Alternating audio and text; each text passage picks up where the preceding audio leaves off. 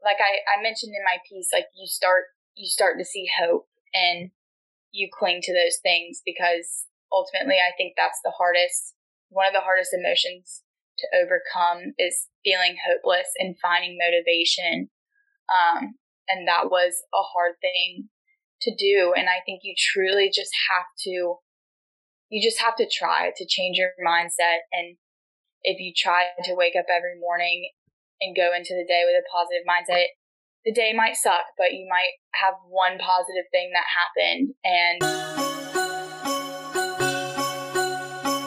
Hi everyone, it's Marcy Bullock. Welcome back to season 3 of Wolfpack Career Chats, the anchor season. A, ambition. N, networking. C, compassion. H, health, both mental and physical. O, organization. And R, resilient. Enjoy the pod. Hello, listeners. It's Marcy Bullock. Today I have Merritt Lemley with us. Hi, Merritt. Hello, how are you? I'm doing great. Thank you for spending some time on the podcast today. I was telling you before the show started that you're only the second student I've ever interviewed for on this podcast, because normally I talk to people that are a little bit beyond the student demographic about the transition to the work world, but you're currently a senior in accounting taking my class, and I'd love you to tell your story. Yeah, so like you said, I'm a senior. Been at NC State all 4 years. Really, really loved my time spent at NC State as a whole, but I think a lot of people can attest to the fact that life's not always perfect.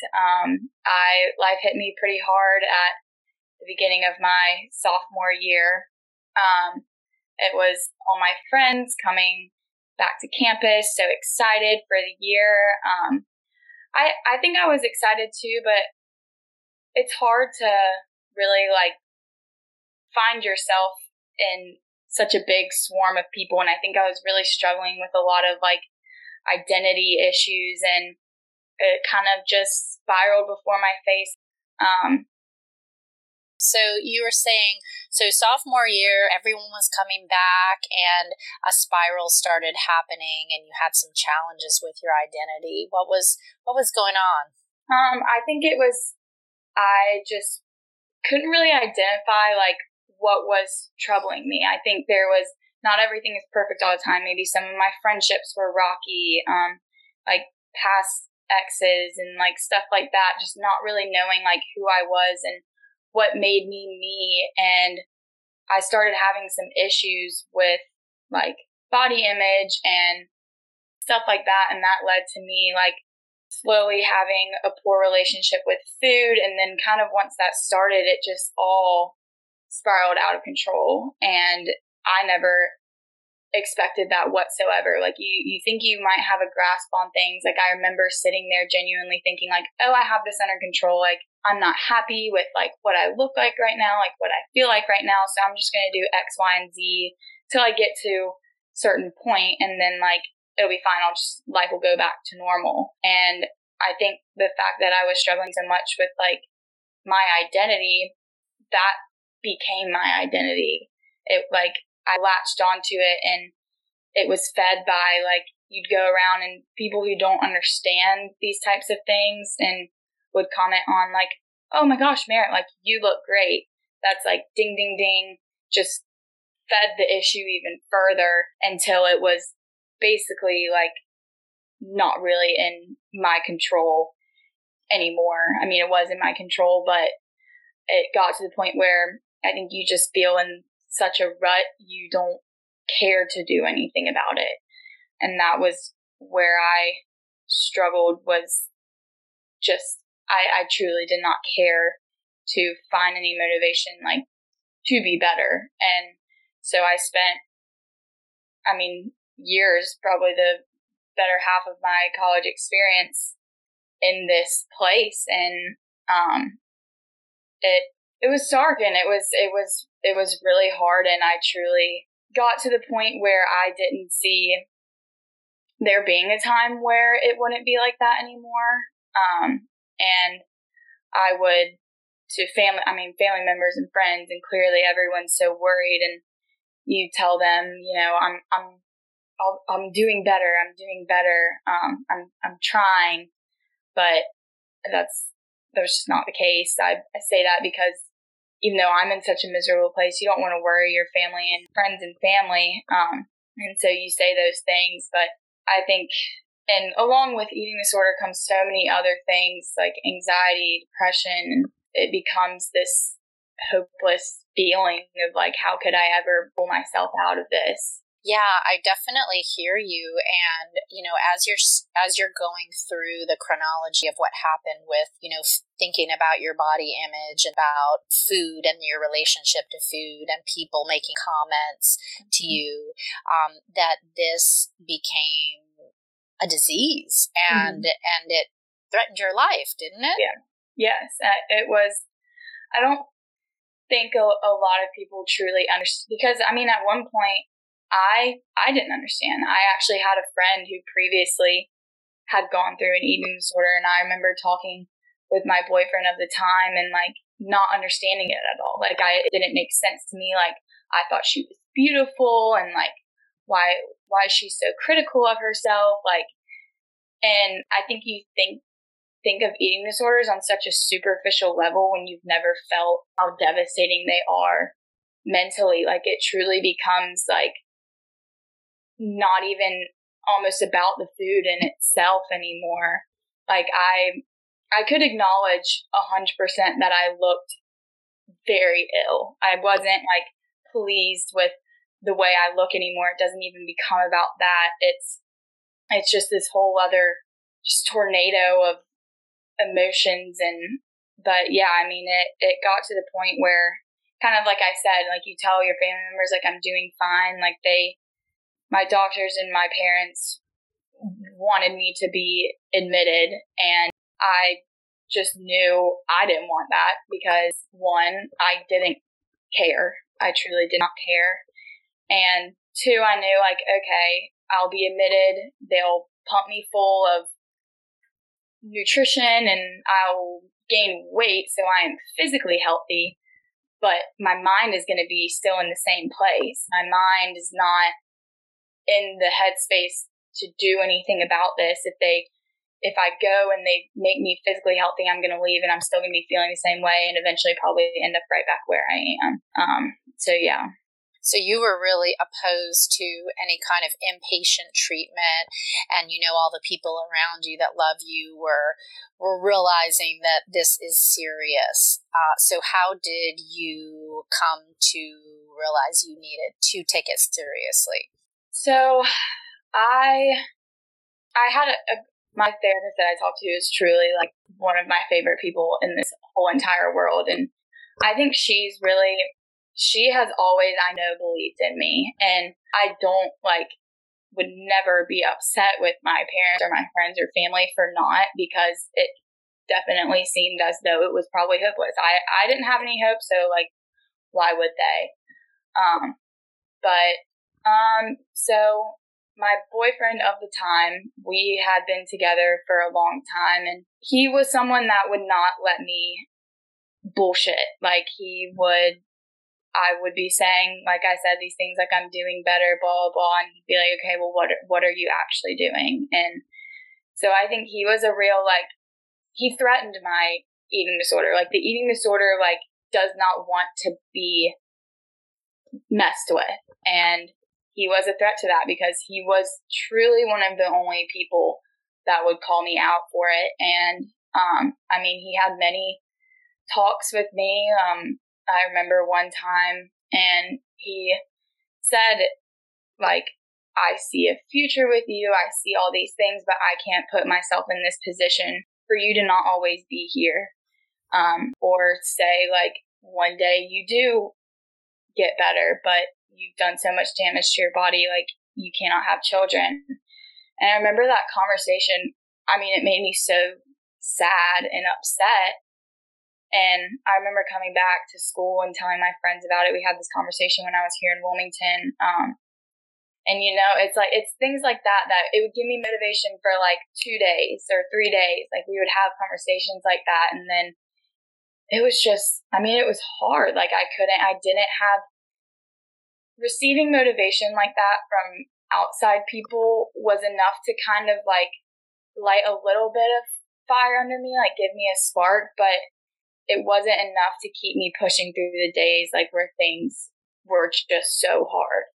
And I think my like moment of real true clarity came when my said boyfriend of the time, he broke up with me and told me it was really just time for me to focus on myself. And there were some other things going on too, but he had seen me for years not make any changes. I think he was scared. I think he knew that this was something that had to come from me, and I needed to focus on this myself. And I just remember in that moment being devastated because I had watched this eating disorder take so much from me. It took all of my memories away from my friends. Like, my friends share all of these great memories that I'm not a part of. Like, nights I remember just laying in bed crying and all of the horribleness. And like, that was one thing that I feel like I almost felt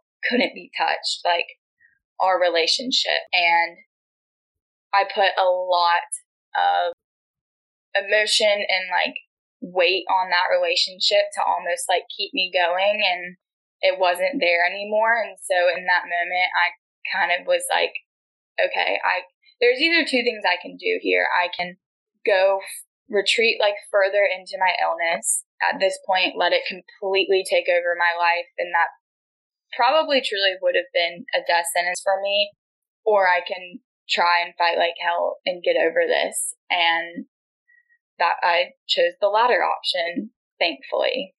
That is, wow, my heart is just kind of beating fast listening to this. And I know it's a happy ending because I see you today in my class as such a brave woman to even be able to share this story and to talk about those dark days that many college students face, because there's a lot of pressure on people to look a certain way, to act a certain way, and you can start comparing yourself and watch it spiral, and then to see you realize that you were going to fight back and how strong you are is really an inspiration.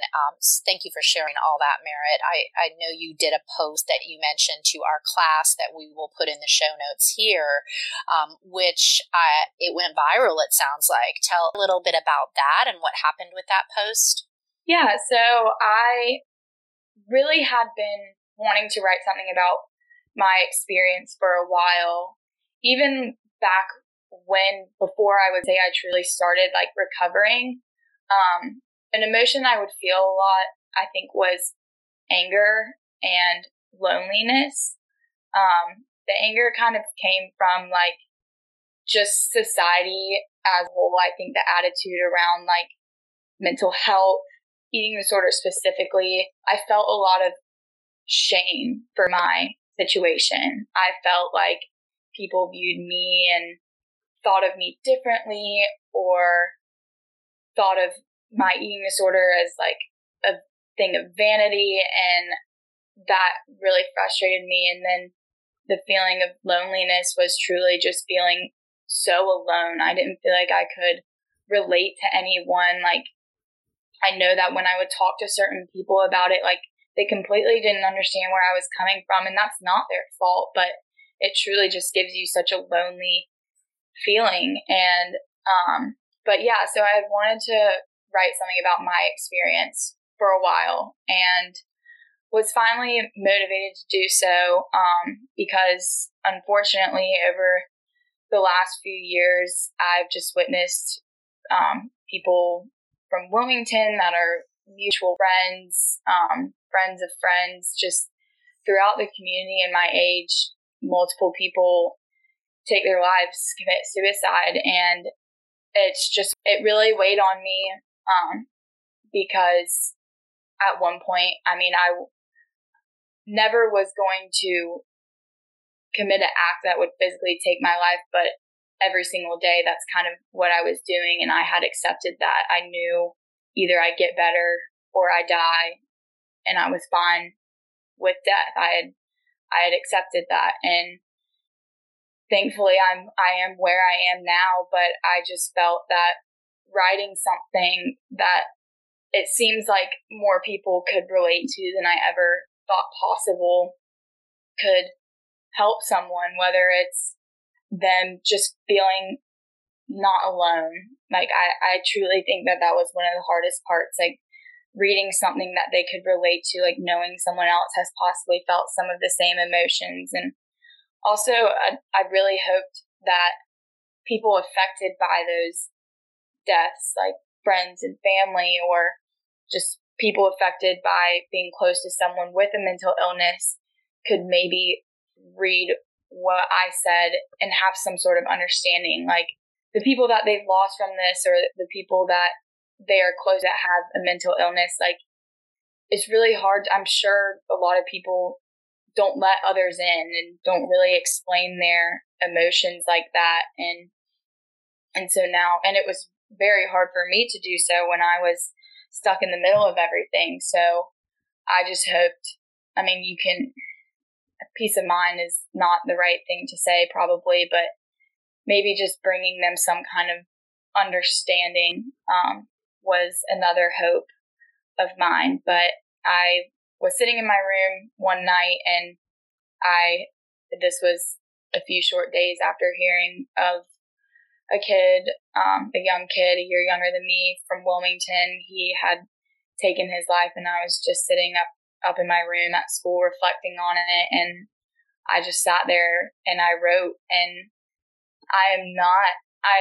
when it comes to English, I got a C- in my English class. I do not like to write about things that aren't important to me, but sitting down and writing my story came very natural. I think it took me about 30 minutes to write the piece that I wrote, and it just came off the tongue, and it was a very emotional experience, I would say.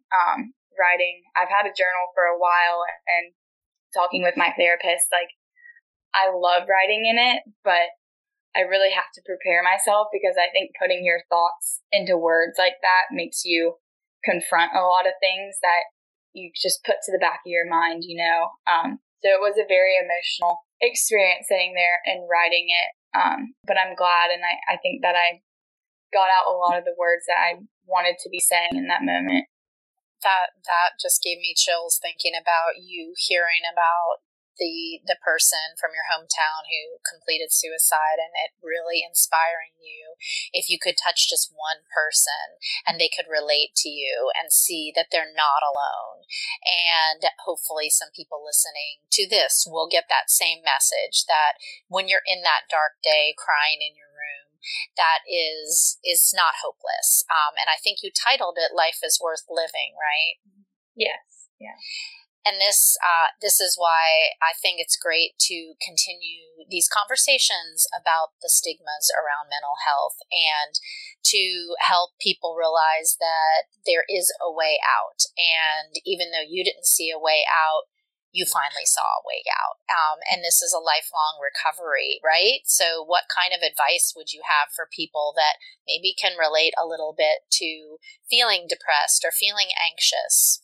I would just say this is like a common thing said. I see, especially mentioned in regards to eating disorders, but I think it just completely is relevant to everything. But recovery is 100% not linear. Absolutely not. I mean, there were days where, like I mentioned in my piece, like you start to see hope, and you cling to those things, because ultimately I think that's one of the hardest emotions to overcome, is feeling hopeless and finding motivation. And that was a hard thing to do. And I think you truly just have to try to change your mindset. And if you try to wake up every morning and go into the day with a positive mindset, the day might suck, but you might have one positive thing that happened, and holding on to those things, and understanding that not every day is going to be perfect.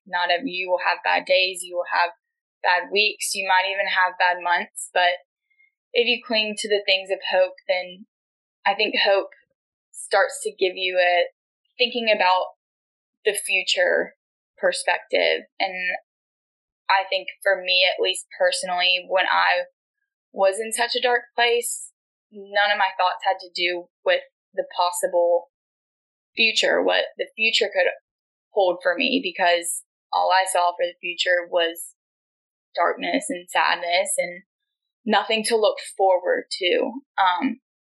And I'm still trying to figure it out, every day, but thinking about yourself and what truly makes you happy, I think is a big part of it. There's a lot of things in college I feel like that you do because it's what you do in college, like going out and partying and stuff like that. And that's fun and all. That's great.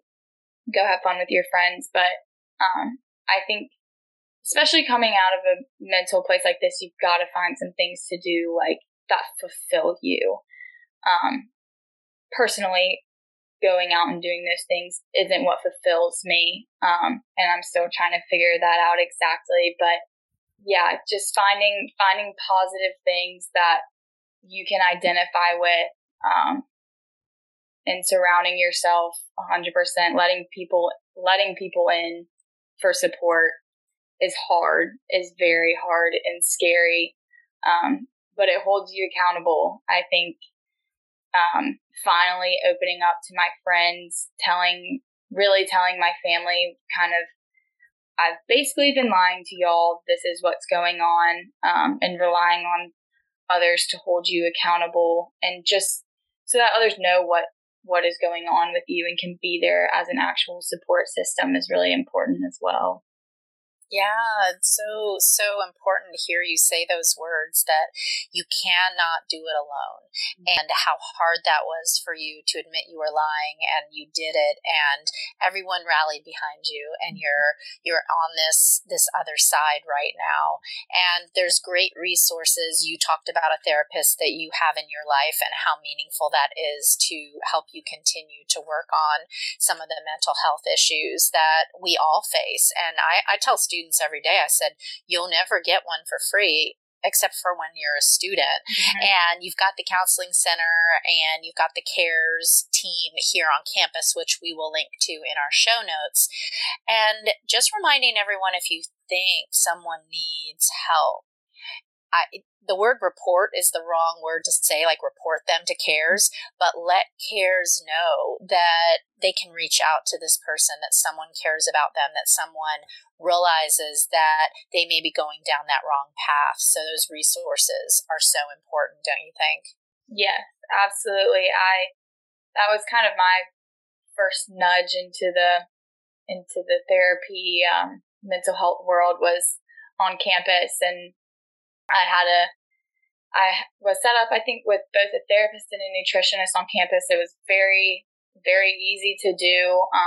And so I would 100% take advantage of those resources. Yeah, those resources are right here to support you.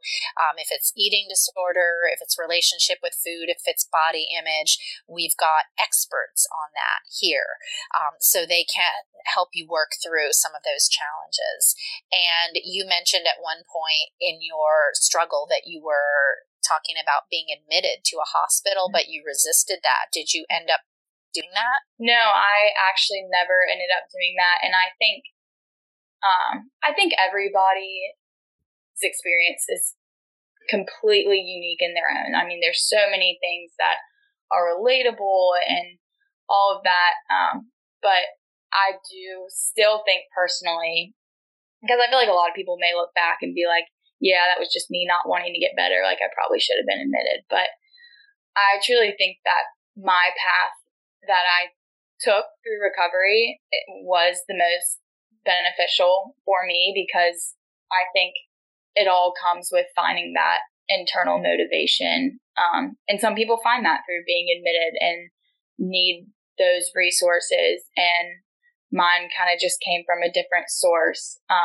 But yeah, Yours came from another source, and you're in the recovery process now, and you talk so much about motivation. Mm-hmm. What motivates you now? And I see your smile, and I see you having hope about your future. You're going to be graduating, and tell us a little bit about what's ahead for you and your new motivation. Yeah, I think thinking about the future, I think about the future in a completely different light than I did 6 months ago, a year ago, 2 years ago.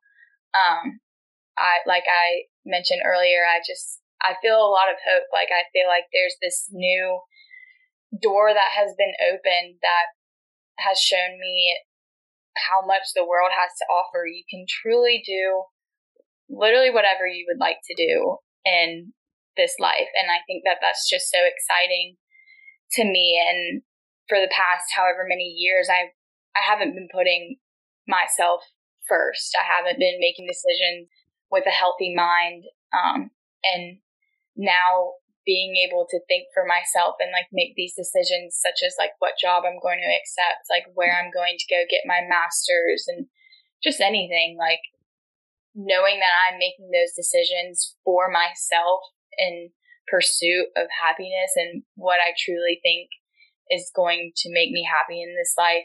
It's exciting. And I think me being an accountant, this is just like accounting specifically related, like there are so many opportunities out there, whether it's to go work across the country, whether it's to work on like a really specialized cool team, whether it's to go work internationally, anything like that. And now I have the ability and power to do so. I mean, at one point I didn't know how much necessarily longer I was going to be here on this earth. So now the fact that I have as much time as I want to make whatever decision I want is very motivating and very exciting. So excited for you. You're talking about grad school and your internship and all the possibilities that are out there. And when I think about all of this, it turns me back to gratitude just for the moment, for this moment we're having this conversation, for this moment that anyone who listens to it is feeling connected to your story, and knowing that there's no guarantee for an hour from now, for tomorrow. And I know the pandemic has taught us that we don't have an expiration date stamped on our arm like a carton of milk, but we are all mortal. And we all need to focus on what we have. Do you find gratitude helpful for you? You mentioned you like to journal. Does that tie in? Yeah, journaling is definitely like a new thing I've experimented with. I think it really just helps me like be in touch with my emotions. A lot of the times, like I remember I would tell my friends, like, I'm feeling so incredibly anxious today, or like depressed today, or whatever, but I couldn't like pinpoint those feelings as to why. And I think that time of like, whether it's journaling or just like sitting and thinking with yourself, makes you realize so much more than you ever thought. I've told my friends before, I think that the 1 hour a week that I'm my smartest ever is the hour that I talk to my therapist, because you start thinking about things and actually like talking, and then you can make connections like, oh, this might be why I'm feeling this way. And I think it just really helps you to get in touch with yourself. But yeah. That's great advice, Merritt. I'm so excited to hear you emphasize the importance of that. And as we wind down our conversation today, I always like to end with the time machine, where we go 20 years into the future. So go ahead and pop in there with me and imagine that you are in the year 2042. So you can do your math there on your age. What advice would your older, wiser self give to Merritt Lemley in 2022 today? Oh, goodness. I would say the thing that just came to my head right away, for a better lack of words, would be like, just get out of your own head and live in the moment and live life. I feel like so many times that's kind of when I catch myself, is I'm thinking I'm having these negative thoughts, this thought spiral, and I'll have a moment and I'm like, what are you doing? Like, there's so many other important things you could be thinking about right now, doing right now. Like, just, it's so easy to find yourself trapped in your head overthinking things, whether it's a simple decision such as like plans for the weekend, or whether it's with your mental health, or plans for where you're going to get your master's and stuff like that. Like, just act in the pursuit of happiness and get out of your own head and those demons in your head. Thank you, Merritt. Yes.